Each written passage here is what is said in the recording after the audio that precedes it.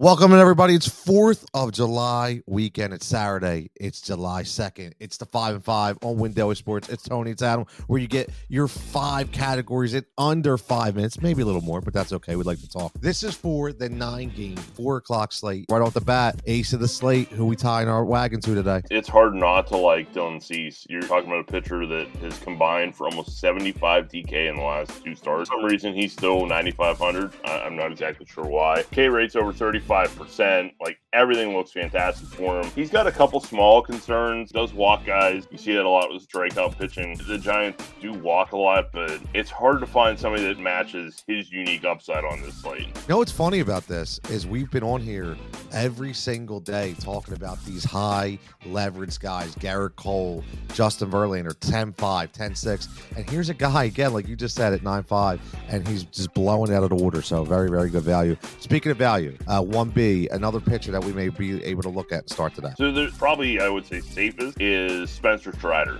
8,200 is a kind of an absurd price for him as well. He should draw a pretty good Reds lineup for what his strengths are. It's been righty heavy for the Reds, and if not, it's jakey lefties. But if he gets a bunch of righties, his K rate is 40% to that side of the plate. Even as a starter, his K rate's still 34%. BRA's come up as a starter, but his xFIP is 270. His xFIP as a reliever was 272. It's an identical mark. Been a little bit unlucky as a starter. 8,200 is silly. And then you want to kind of get riskier. Aaron Ashby's coming off the IL, but he only spent a minimum stay, and the Pirates have just been dreadful at lefty pitching. And it's gotten worse over the past 2 weeks. 30% K rate, bottom 4 of OPS, WOBA, WRC plus on base. Patrick Corbin just dropped almost 40 DK on this lineup. Patrick Corbin. Aaron Ashby has better stuff than Patrick Corbin at this point in his career. He threw at least 91 pitches in the 4 starts previous to his injury. I think we're pretty safe with the pitch count here. He only, like I said, he was on the minimums. He's a really interesting player at that price tag. I love Spencer Strider pick. Hate it because it's Atlanta,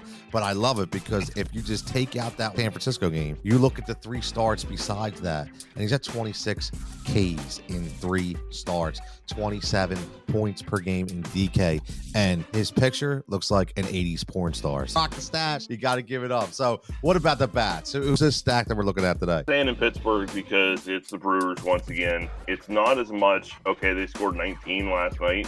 It's part of that because Roansy Contreras didn't make out of the second inning. Pirates had to spend their bullpen through pretty much the entire game yesterday. Now they have Bryce Wilson starting. He has just been dreadful all season. You're looking at the left side of the plate, 446 WOBA, 393 average, FIP of 556, K rate of 15%. It would be surprising to see Milwaukee not score some runs here. And that's actually where my FEVP is coming. He technically bends the rules for us, but Colton Wong at $3,000 is, again, just, I don't understand the pricing. And we don't have to spend over $9,500 on any pitcher. So I'm taking the extra couple hundred from that, and I'm spending it on an offensive player. I was targeting this lineup before we got on air, same thing, because we've talked about this before. They have very, very solid, valuable bats. I'm going to go, not FFVP, but I'm going to go home run prop on Rowdy Tellez. This is the perfect game for him, perfect spot. He already has 5 home runs in 3 games, and he's hit or miss. He's either boom or he's bust. Adam, before we get down to here, any other value pump plays, little picks here, there, sneaky stacks, anything that we need to tell the audience before we go? Yeah, I'm not sure where ownership will land, but I will say I really like the Marlins Nationals game stack. You got 2 questionable pitchers in that game, especially if it kind of goes, under the radar, because I fully assume the field to be on the Brewers. That little game stack could be really interesting. The Marlins always have an interesting upside. I say that all the time. You look at their lineup and you say, who really points out to you? When Chisholm is actually playing, it's a really good lineup. When Soler is actually playing, it's a really good lineup. But John Bertie's always been a really good value play for them. He's 4K. What happened? He was like 500 like 3 days ago. I mean, he dropped hard. What I'll say before I get out of here, I say this to people all the time, and this was the Castellanos factor for me last year in Cincinnati.